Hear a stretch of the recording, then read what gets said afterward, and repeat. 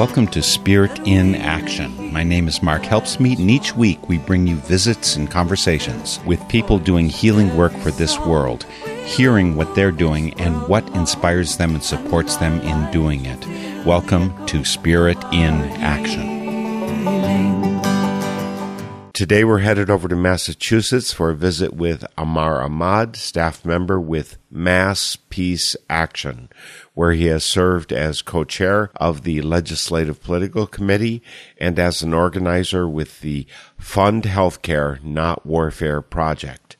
Among the rich perspectives Amar brings to his work is his identity as a Muslim and his extensive reading. Raised right there in Boston, Amar Ahmad joins us via Zoom from Boston, Massachusetts. Amar, it's wonderful to have you here today for Spirit in Action. Mark, thank you so much for having me. With what's going on in Ukraine, does that represent an increase in work for you as part of Mass Peace Action? Yeah, the Mass Peace Action and everyone, I think many people are very concerned with what's happening in Russia and Ukraine. So Mass Peace Action is doing a lot of different activities.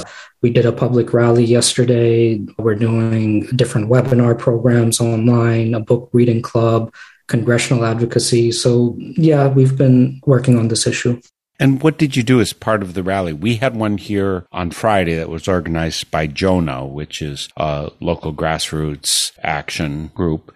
Anyway, it was largely silent. They wanted to have silent prayer for it. What did you do at your rallies? Oh, okay. That sounds great. On our side, what we did is we had speakers. We had speakers representing different organizations and groups, or in some cases, speaking for themselves. We also had some songs about peace. Can you sing any of them? I don't know if you're a singer at all. Okay. No, I'm not. I can't sing any of them, but I enjoyed listening to them. That's good. Did you get good turnout? Are people interested, and why are they interested? Some people get interested, I think, from probably a non-mass peace action perspective, saying, oh, look at Russia invaded Ukraine. We should get our military over there. I'm pretty sure that's not your message. What is your message? Yeah, no, that's not our message. Our message is, it's interesting. To answer your question about turnout, I think we had maybe about 200 people there. That's the number some people have been estimating. There were other rallies in the area that actually had more turnout. I think some of them might have had the message that you just articulated. I think this is a very complex situation, and different people are processing it in different ways. And because of that, the message people put out there, it's a product of how they're processing it. And I'll just speak for myself for a second here, because this has become a big thing in the news cycle. Of course, it's a big event. All our political leaders and media are talking about this almost as if it came from nowhere. And I didn't know much about the historical context of Russia and Ukraine. But the more and more I read about Russia and Ukraine and the history and the context, the more I realized how much I just don't know. I still feel like that. But in regards to this conflict in particular, I'm starting to come to an understanding that this is a much more complex situation than the information put out there from our mainstream media. And for example, there's a whole sequence of events you could start it in 2014. And there's a whole sequence of events, different things that happened. Ukraine is a very complex country in itself. Many people speak Ukrainian, many people speak Russian. There's certain cultural complexities and geographic complexities and political complexities. And in that context, Ukraine elected a democratically elected government in this somewhat divided country. Then the United States essentially backed a coup in Ukraine in 2014. U.S.-backed coup and put in what I consider kind of like a puppet government to the U.S. or to Western interests. Long story short, what I'm saying is there's a whole sequence of events that led up to this. I don't perceive this war as having started a week ago or 2 weeks ago. I think this war in particular started in 2014 and it's escalated in recent weeks. But I think what people may or may not consider is that actually the United States and NATO and others had a big part in what's going on here. Some of this, I imagine, you got from your conversation with Ray McGovern. Is that true? Did he fill in some of that? I've only watched a small portion of that webinar. Yeah, Ray McGovern's been one of the people who is very knowledgeable about this. And I think it would benefit people to read his writings or to listen to his talks on Russia. He worked as a CIA intelligence analyst on, I think, Russia and China for almost 30 years. So Ray's really knowledgeable. So yes, I learned a lot from speaking to Ray. We're also doing a book reading club. We're reading a book called War with Russia by Stephen Cohen. Stephen Cohen was a scholar of Russia. He spoke Russian and lived there. It's a very insightful and educational book where I learned a lot of this context that I was referring to earlier. Let's talk a little bit about some other topics, and this will turn around. And again, my big picture question is, what is the work of Mass Peace Action? That's Mass like in Massachusetts. I love puns, by the way. So Mass Peace Action is a wonderful pun for someone in Massachusetts. So when you mentioned to me in the past, Ray McGovern, you also mentioned the book JFK and the Unspeakable by James Douglas. I interviewed James about his book, Gandhi and the Unspeakable. So I actually got to know him, read that book. Some people say as soon as you talk about the kind of topics James Douglas was addressing, that you're a conspiracy theorist and get dismissed right away. The book that he wrote about Gandhi did not strike me that way at all. It was actually one of the best books I've ever read about Gandhi. What did you get from JFK and the Unspeakable? How did that lead you to Ray McGovern? Well, Ray McGovern led me to JFK and the Unspeakable.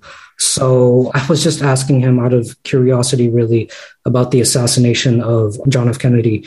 And he directed me to this book, JFK and the Unspeakable by James Douglas, which I thought was a really fascinating book. It had a really profound impact on me personally.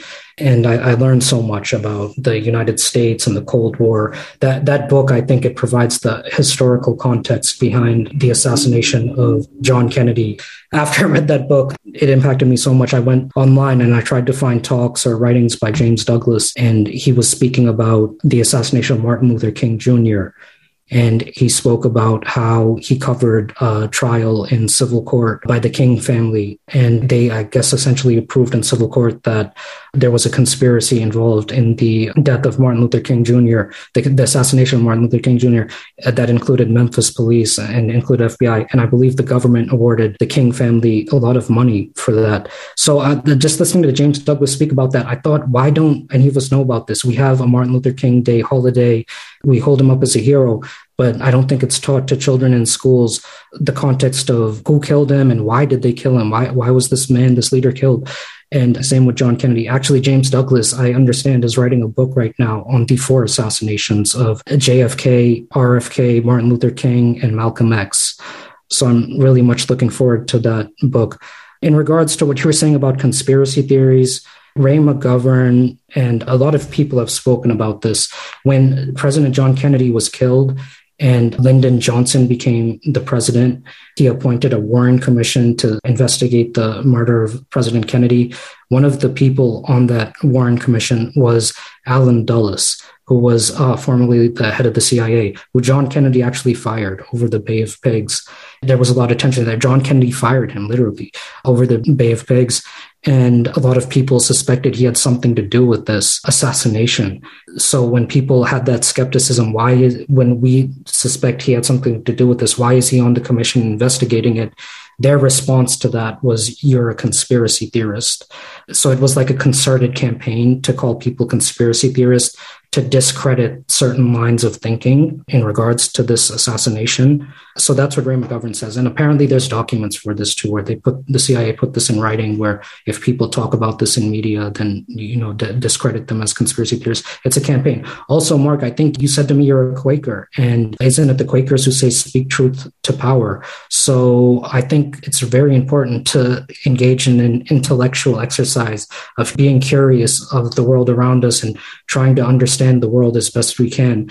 It's through that process I came to this JFK assassination, because the official government story is that John Kennedy was killed by one shooter, Lee Harvey Oswald, from behind with 3 bullets. Lee Harvey Oswald was behind John Kennedy and killed him with 3 bullets from behind. But the more you look into this, the more you have to question it. That doesn't make sense at all. There's eyewitnesses at the scene saying different things. There's a whole series of physical evidence pointing to a completely different direction, that there was more than one shooter. later. So I came at this from a place of realizing that John Kennedy was killed, that actually happened, and thinking that if a president of the United States was murdered, why did that happen? Who did that? Who would have the capability to even do something like that? That seems like something that would be very difficult to do. So I came at it from that direction, and I asked Ray McGovern, and he pointed me to this book by James Douglas. So I can't really elaborate more on that because I think it's a very deep book. If people wanted to read it, I think that would be great. So yeah, I just went on this journey and trying to use my own critical thinking about what happened and why. And the more I looked into it, the more I realized actually this is a really, really important saga and question for not just our country, but the whole world. This had global implications. So James Douglas's writing had a really profound impact on me. One of the important parts of it, and I don't think you've mentioned anything about this yet, Amar, is why was JFK killed? That's one of the important things. And I think it probably comes out in the webinars, which, again, I haven't had a chance to listen to yet. But having spoken with James Douglas myself, he is not some wild-eyed conspiracy type person. He's very careful, documents each step. And the important question that you haven't mentioned yet, or the important answer that you haven't brought forward yet, is why kill JFK? What was the purpose of that in terms of what our government is doing? Exactly. That's the really important question. And as far as I understand, there's so many layers to this, and I still process this and think about this. I mean, essentially, I think what the answer is that we were in the midst of a Cold War with Russia. By the way, I'm so glad you brought up this topic because I think it is actually very relevant to what's happening right now in regards to the US and Russia. And maybe we could talk about that later. But back to your question of why was John Kennedy killed?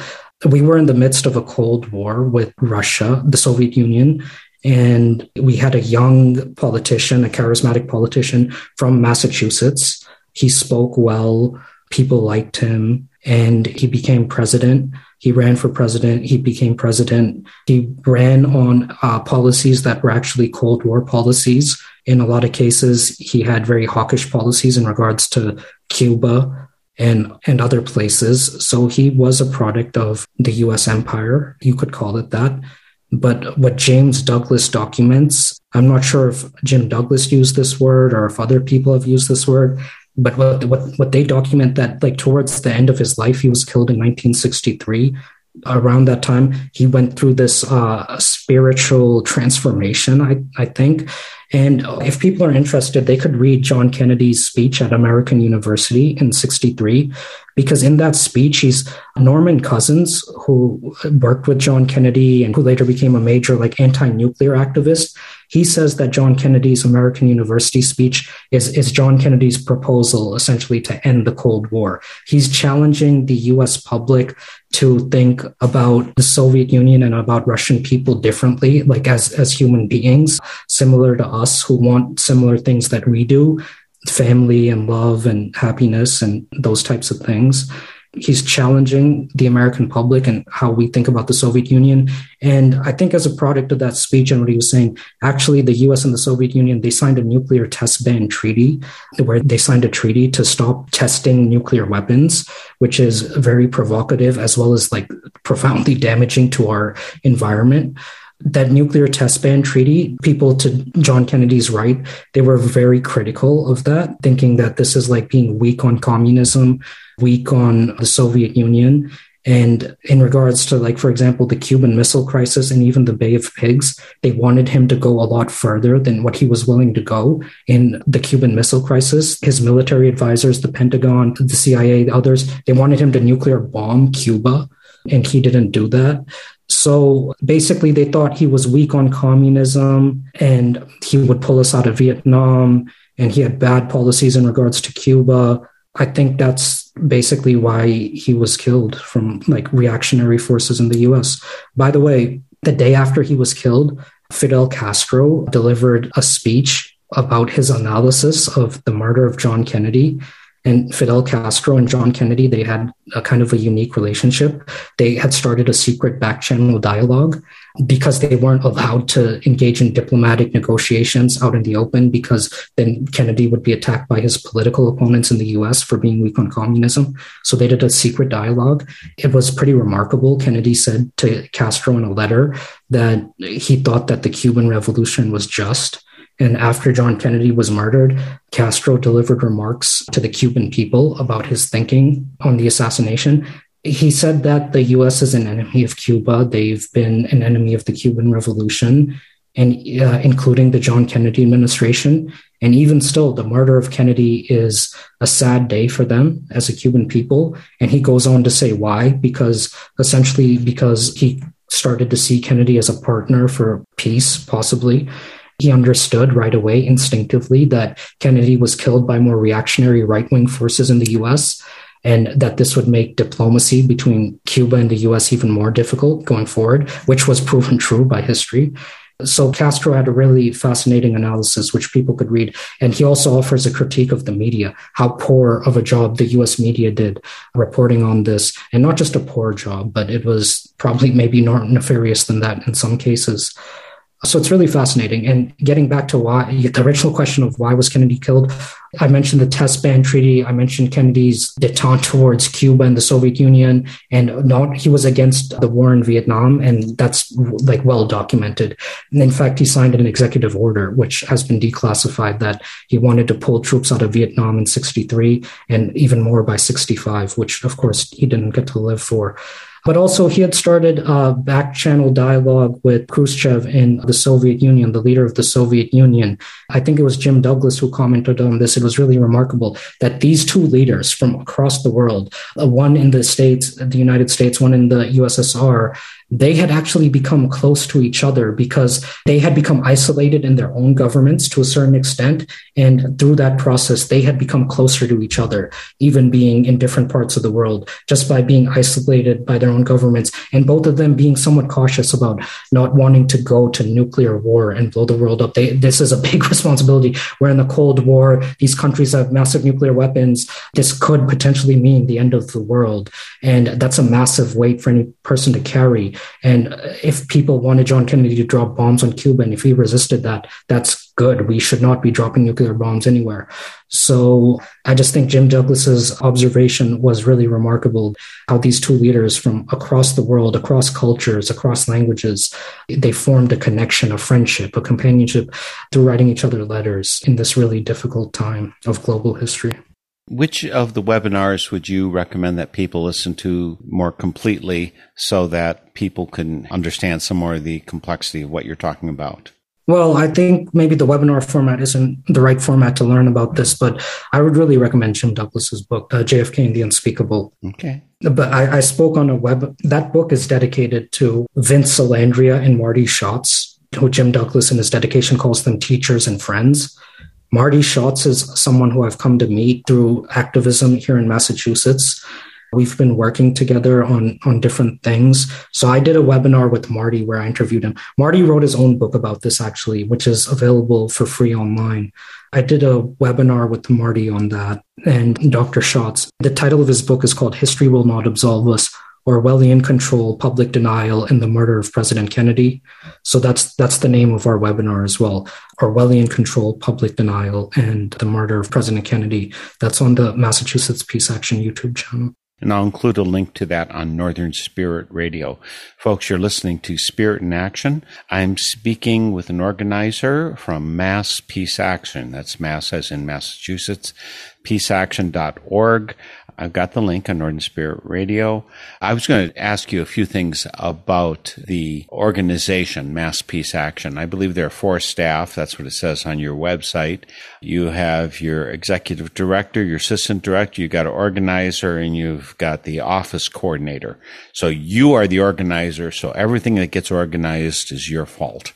So the topics you're talking about, whether it's JFK or what that has to do with Ukraine, are these common ideas within Mass Peace Action, or is this your particular bailiwick? Or I'm just trying to understand what the organization is like versus Ammar Ahmad, what he specifically is into. No, thanks for that question. I met Marty Schatz through Mass Peace Action, and as a result of some of the stuff we've done in regards to this JFK stuff, we started a working group, which actually is a part of Mass Peace Action, with people from all over the country join us by Zoom to talk about not only about the assassination of President Kennedy, but his speech at American University, because that speech articulated ideals of peace, with like world peace, and also disarmament of nuclear weapons, and disarmament of also conventional weapons. So we look at that speech and the ideals behind it, and we try to think amongst ourselves, how can we promote this, like world peace, nuclear abolishment, and abolishment of conventional weapons. So that is a working group within Mass Peace Action. However, not everyone is fully on board with that sort of thing. Some people are hesitant and think it's getting close to conspiracy theories and stuff. Mass Peace Action as an organization, I've been with this organization for 2 years now, and I've been working here as staff member for 1 year. The organization has been around long before that. I think it was the official founding date was 1957, and it's gone through different mergers and changes of name since then. I don't fully know the detailed history, but I think the broad stroke is it was started in 1957 as an organization against nuclear weapons. That's like the flagship issue, is like we're against nuclear weapons and we want a world free of nuclear weapons. So the organization Mass Peace Action, it has different working groups. We have a nuclear disarmament working group. We have a no Cold War working group, which is focused on no Cold War with Russia and China. I'm part of that. We have a Middle East working group, Latin America working group, Fund Healthcare Not Warfare working group, and a peace and climate working group. So there's all these working groups. And now we also have a JFK working group, which is kind of new. So we have these different working groups and different activists campaigning against nuclear weapons, for peace, for diplomacy, against war. We also have a Palestine-Israel working group, which I'm part of. So different people have different issues they're passionate about. And sometimes we have discussions and debates. Sometimes we even have disagreements.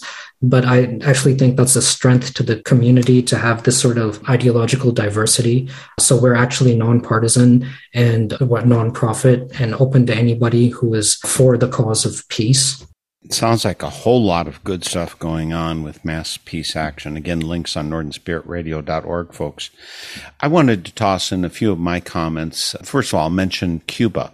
I was there in 2010 with the Quaker folk dance group that I'm one of the founders of, the group called the Friendly Folk Dancers.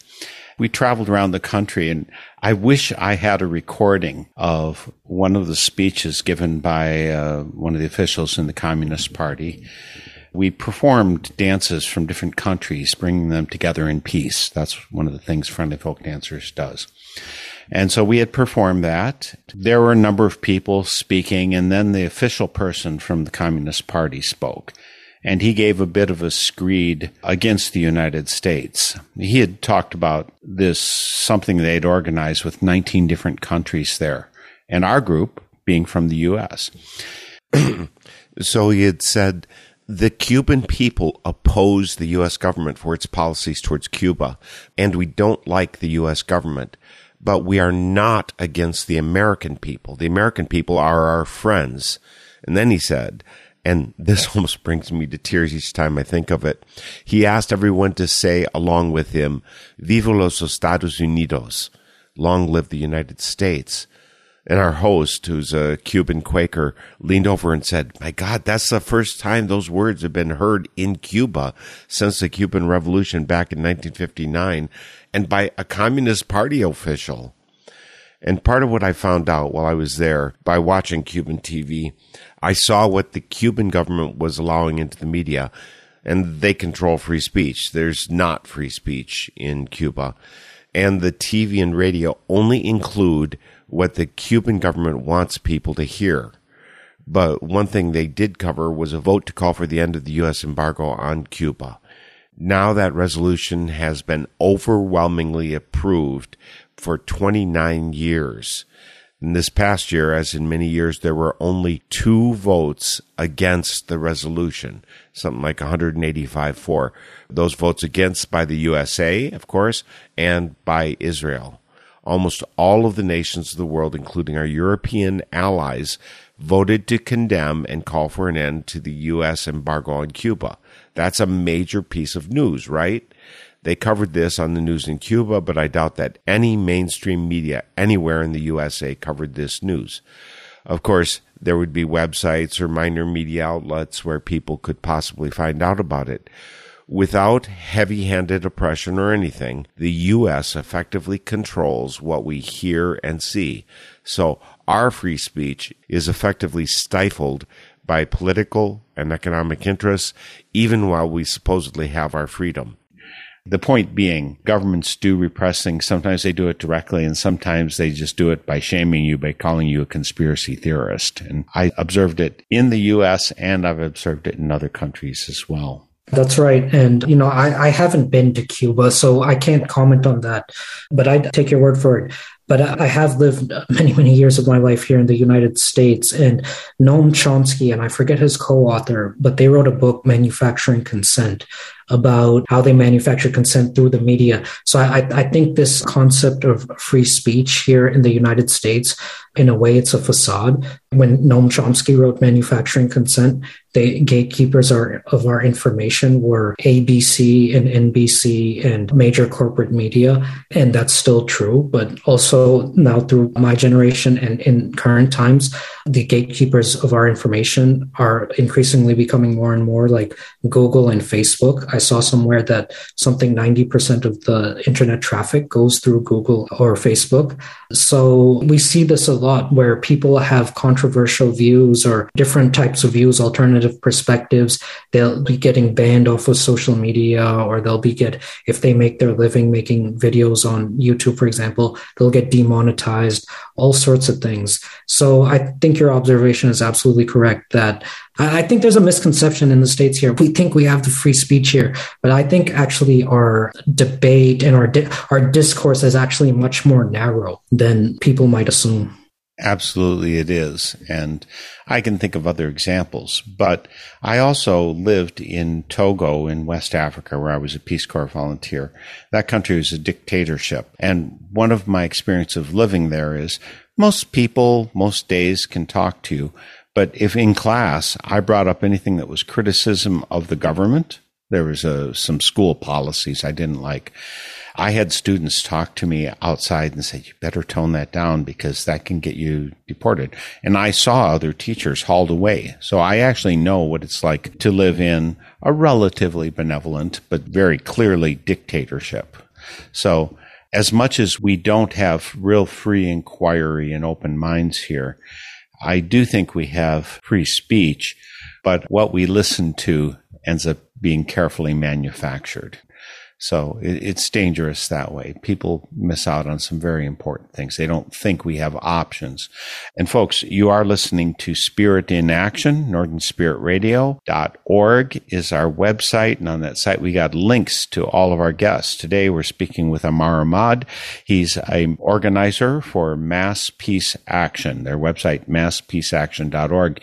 You don't have to memorize all this because we have on NorthernSpiritRadio.org links to all of our guests from the past 16 and a half years. We've got a wealth of information that you can access through there. We've talked to all the people we could who are trying to make a positive change for the world. World healing is what we're about. So whether it's in our Spirit in Action program or our Song with the Soul program, you'll find people who are going to make this world a better place, like Amar Ahmad. Again, he's with Mass Peace Action. Follow a link to their site and find out about their working groups. They've got working groups about all of the important topics that really are going to improve our society and our world.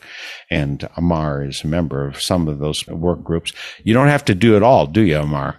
No, we have a robust team of volunteers and activists. And yeah, if anyone listening to this show wants to join any of our working groups as a volunteer, we're meeting by Zoom these days on topics like nuclear disarmament, no Cold War, Middle East issues, Palestine issues, Latin America.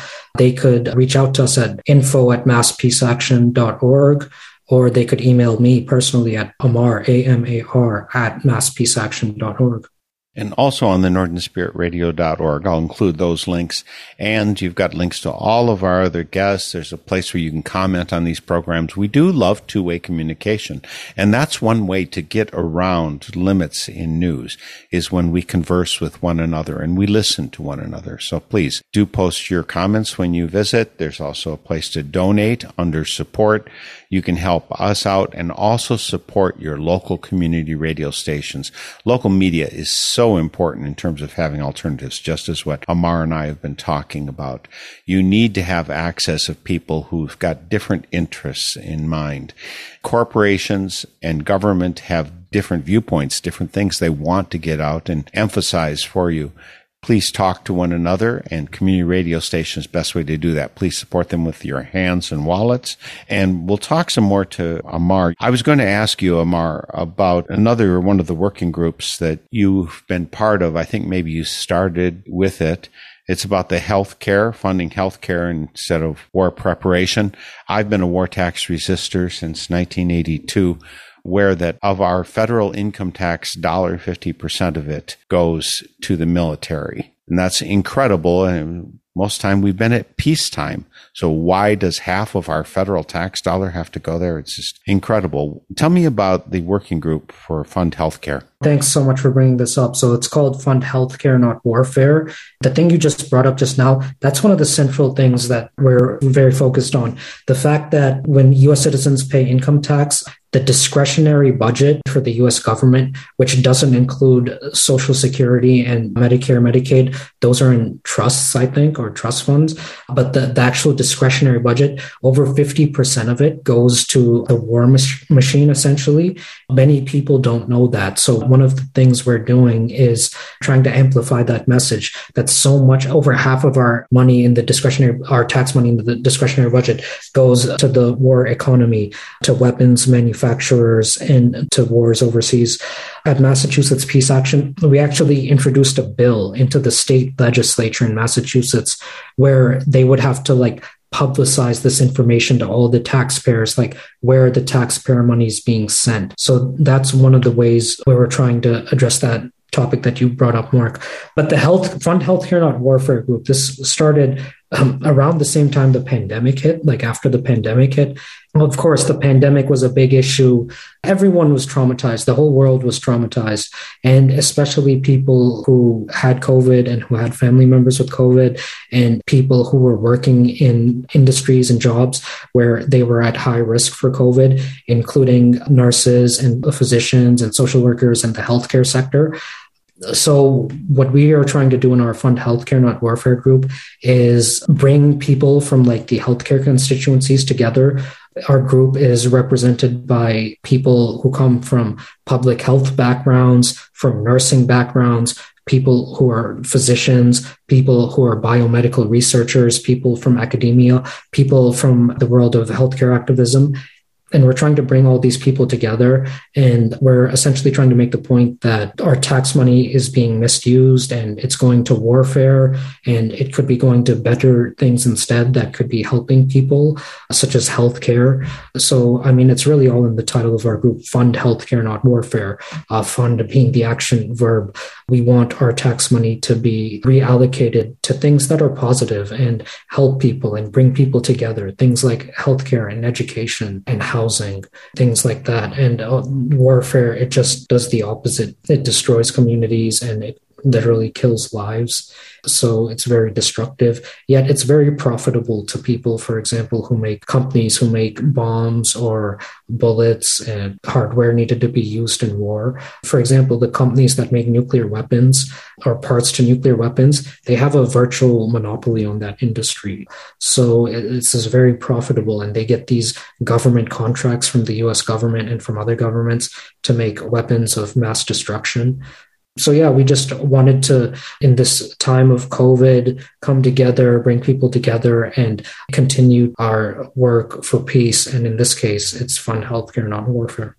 It's actually been my perspective that there have been a number of the luminaries of the war tax resistance action in Massachusetts. I remember some from the 1980s forward, a number of people stepping forward, making this a public issue, trying to educate people. Is that still the case? Is war tax resistance still a very active topic in general or with Massachusetts Peace Action? I have to be honest that, as a younger person in this space, there's much I'm still learning. I've come into a community that is new to me, so I'm still learning a lot much. So I think like the war tax resistors, like maybe you could talk to me more about it and educate me, because this is something I'm still learning about. And I'm one of the younger people in our group. We have some members who are older, and they would actually be much more knowledgeable and be able to speak to that much better. So I'm embarrassed I can't speak to this topic, but maybe you could talk to me about it, Mark. Well, I could, but I think that I'll refer people just to do a little war tax resistance. If you do that search on northernspiritradio.org,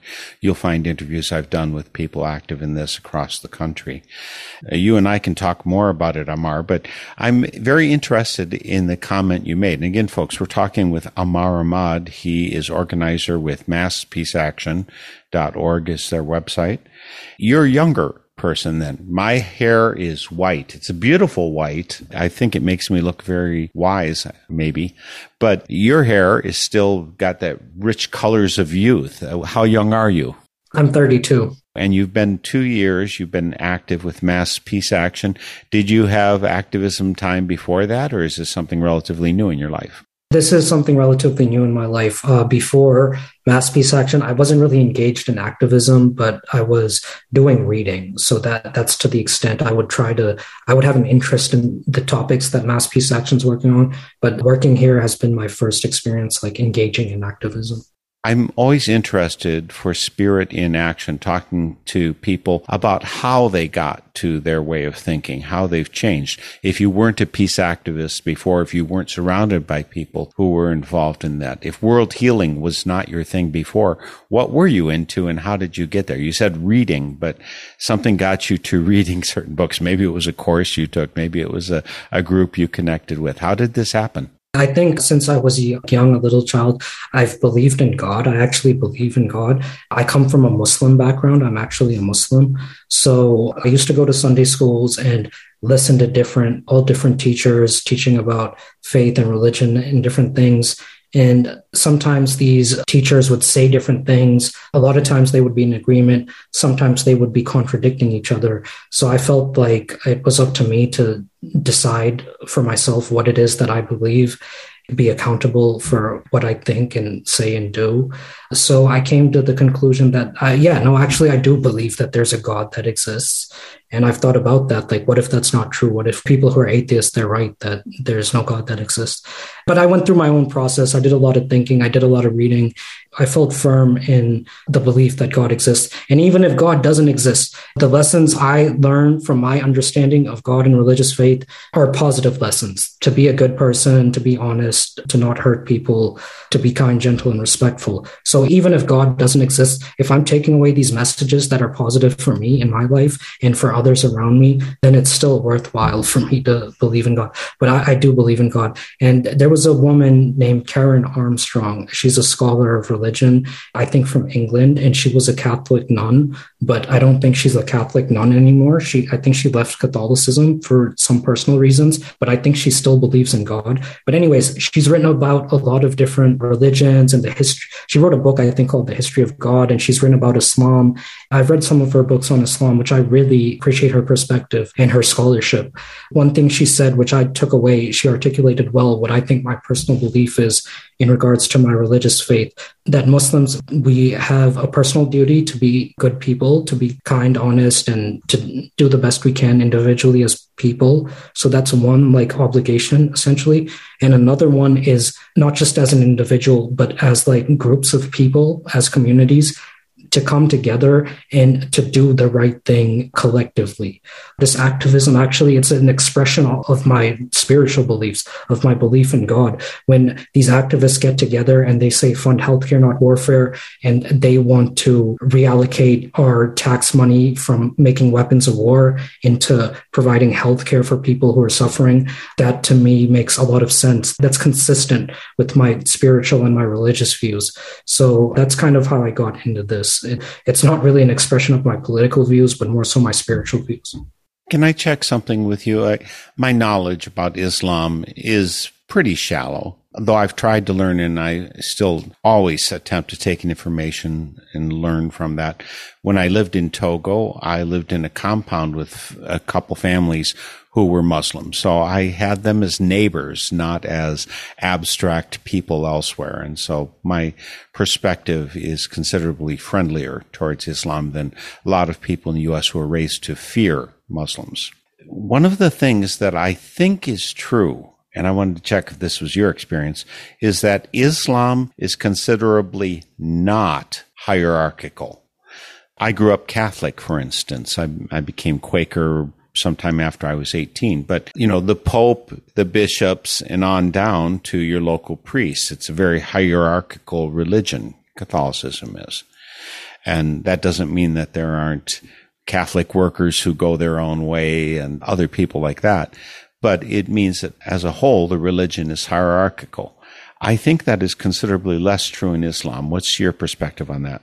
Yeah, and I just want to make clear that I am not an expert or a scholar on Islam. So all I'm speaking for is my perspective. So I appreciate you asking me that question.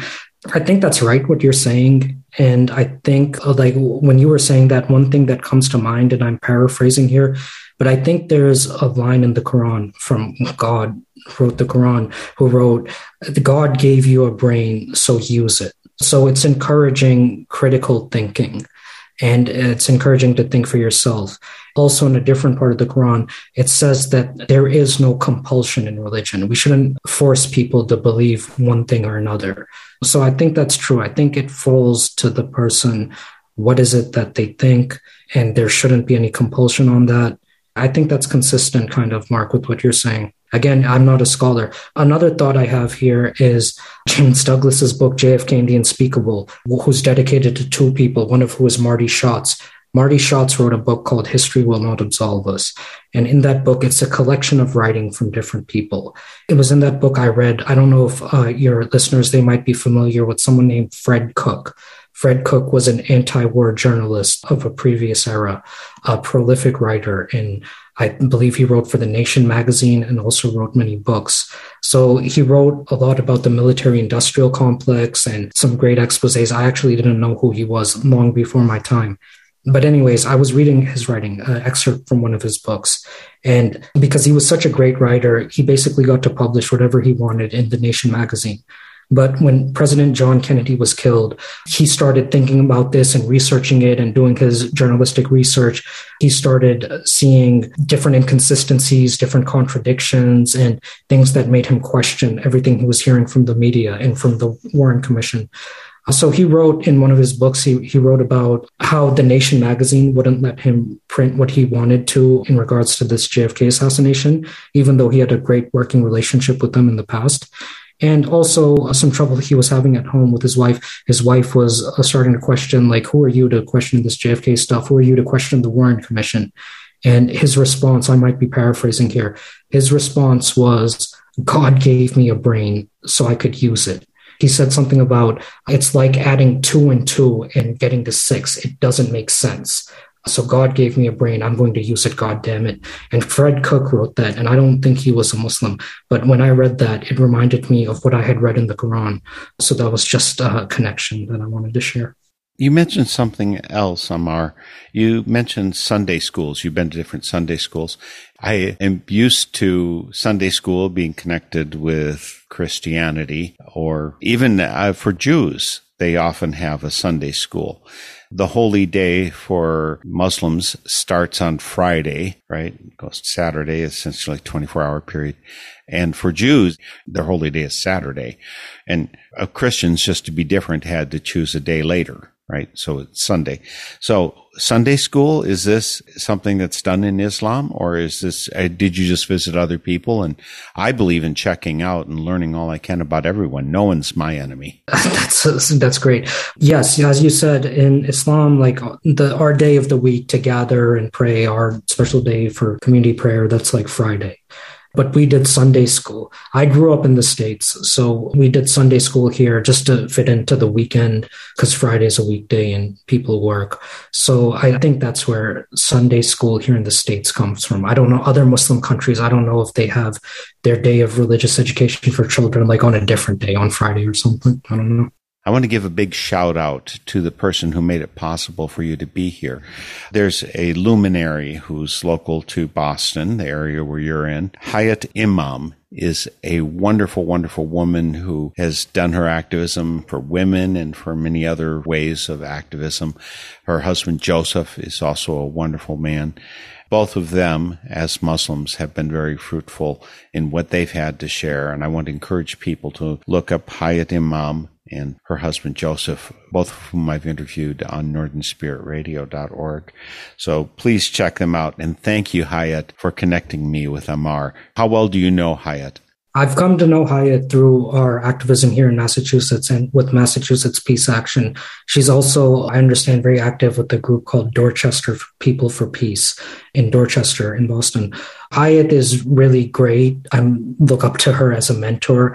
When I go to rallies and direct actions, oftentimes I see her there. She's a very committed and passionate activist. She's also a Muslim. She's done some work in Massachusetts Peace Action in regards to the post 9/11 era and the war on terror and how anti-Muslim bigotry was used in that time and the impacts it's had on some Muslim people. She's been a leader for us in that space as well. So Hayat is just really great. She's one of our leaders and, for me, a mentor. I also wanted to, I think, disagree with you a little bit, but I want to agree with you mainly overall, just so you know. You mentioned that in the Quran, it tells you, use your own brain. You shouldn't be compelling people to do things. And I believe those things are in the Quran. Don't get me wrong. I would also note that in the Christian scriptures, it says, love your enemy. And in many ways, it makes it very clear you should not go to war. You should not be fighting. Put away your sword, Jesus says to Peter, and so on. And that hasn't stopped Christians from engaging in a lot of war. And I think that likewise for Muslims, there are countries where leaving the Islamic faith can get you killed. You're an apostate and you can die. So that clearly there's Muslims who are behaving as if compulsion was allowed. Yeah, thanks for bringing that up because, yes, I've heard that as well. And just to be clear, this isn't a topic that I've studied deeply or looked deeply into. I've heard that happens, yes. And to the extent that may be happening in places in the world, that to me seems to violate what would be values of Islam, at least the way I've come to learn and understand them. And this isn't unique to Islam, but I think in all religions and ideologies, they can be utilized by people for all sorts of purposes, political purposes, economic purposes. That's happened in Islam as well, where people will perhaps talk from a religious perspective, but they may be doing it for political reasons to get support in whatever area of the world they may be in. So again, I think it's really important for people to read and educate themselves and come to their own conclusion about what they think, because there's so much different information out there and it could be hard to know what to think about things. And that's especially true in a place like the United States when it comes to a topic like Islam, because the political nature of how things changed after 9/11 and the way this became a part of our political discussion, it's just rife with all types of bad information, really. And oftentimes information coming from cynical actors or nefarious actors with all types of different intentions. So it could be very hard to understand what's what. And that's also true, like in different Muslim countries where, that's what I'm trying to say. People could weaponize religion for personal reasons or for political reasons. And in doing so, they could deviate from at least what I've come to understand as tenets of the religion: peace, love, family. That's the core of Islam as I understand it. And that's a beautiful core that people really should learn about and not have it obfuscated by messages that other media and political interests have been bringing to you. So I think it's absolutely important for people to meet face to face. I had a question about how Mass Peace Action works. Again, Massachusetts, you've got rich cultural variety around you. You certainly, I think some of your family was from Pakistan, right? I'm wondering how often you do potlucks, international potlucks, bring the food of the world together symbolically to make peace. Do you do that at all as part of Mass Peace Action? I think it's been kicked around once or twice. In my case, I happened to join Mass Peace Action at the same time the pandemic hit, like 2 years ago. So I unfortunately wasn't with everyone when everything was physical. Ever since I've been with them, everything transitioned to digital. So I haven't had a chance to go to potlucks yet, but I've gone to, we did a rally, outdoor rally yesterday, and I've been to rallies, but I'm not sure if the potlucks have come back in full swing yet. Well, I advocate for them highly. I also advocate dancing together. And I know that there are some issues with respect to dancing in Islam. Some portions of Islam do not support dancing, but bringing dances of different people from different countries and cultures together is one of the best ways to dance in the shoes of your neighbor. It's a really important peacemaking. I wanted to ask you just a few more things, Amar, before we disconnect. You mentioned anti-nuclear is really out of which the Mass Peace Action Group was organized. And I'm very aware about that, the closing down nuclear plants. One of the things about nuclear weapons production is that they could get more and more of the representatives and senators to vote for it as long as there was some nuclear production going on in both the representative districts for the U.S. House of Representatives or in the state. Is that true in Massachusetts? Massachusetts, in some ways, is one of the most liberal states in our country. Have they gotten rid of their participation in nuclear weapons? The short answer, I think, is no. There's a lot of activism going on to push us further in that direction to denuclearize. So, it's interesting the comment you make about Massachusetts being liberal. Thomas Frank wrote a book called Listen Liberal, and he did a whole chapter in Fall River, Massachusetts to explore this whole idea of this Democratic run place. And if they have the chance to implement this without any opposition from Republicans, it should be a Democratic utopia, right? Well, not the case in Fall River, as Thomas Frank documents. So I just wanted to throw that out there. But in regards to the nuclear stuff, no, there's a lot of activism we're trying to do, and we're encouraging our representatives in Massachusetts to sign on to no first use legislation, saying the United States won't be the first to use a nuclear weapon. And different activists are working on encouraging the United States to sign on to the TPNW treaty to prohibit TPNW nuclear weapons. People are very engaged. There's bills in the state legislature to try to get the state legislature to divest from companies that make nuclear weapons. Raytheon, one of the major military contractors of the country and of the world, they're headquartered here in Massachusetts. So there's actually Hayat Imam was a part of the Raytheon Anti-War Coalition, which is a coalition of different groups where we organize actions at Raytheon locations and try to bring attention to the destructive role Raytheon has had. In particular, they're focused on the war in Yemen because Saudi Arabia is doing a war in Yemen, which is backed by the United States. And Raytheon is profiting heavily from that, but it's caused a major humanitarian disaster in Yemen. I'm not an expert on this issue, but I've heard that cholera broke out there because of the Saudi bombing and mass starvation, just very terrible humanitarian crisis. So the reason we're focused on that here in Massachusetts is because Raytheon is headquartered right here in our state. So we're trying to make a connection between the international and the local. So I really applaud our Raytheon anti-war activists. There's many more aspects of Amar Ahmad and Mass Peace Action that we could talk about here today. I haven't talked to you, Ahmad, about your interview with Abby Martin, that people should tune in and watch that 2 hours of your talks with her. Colonel Lawrence Wilkerson, another person you interviewed. We'll try and include links to all of these on northernspiritradio.org so people can catch up with you and experience firsthand some of your gifts of communication and seeking out truth and seeking out peace for our world. Thank you so much, Amar, for joining me today for Spirit in Action. Thank you, Mark. Thank you for everything you do with Spirit in Action and Northern Spirit Radio. I think this is so important and valuable, so I applaud everything you're doing. Once more, a big thank you to Hayat Imam for connecting me up with Amar. We'll see you all next week for Spirit in Action. The theme music for this program is Turning of the World, performed by Sarah Thompson. Check out all things Spirit in Action on northernspiritradio.org. Guests, links, stations, and a place for your feedback, suggestions, and support.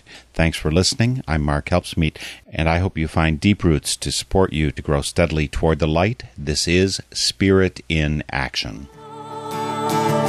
With every voice, with every song, we will move this world along, and our lives will feel the echo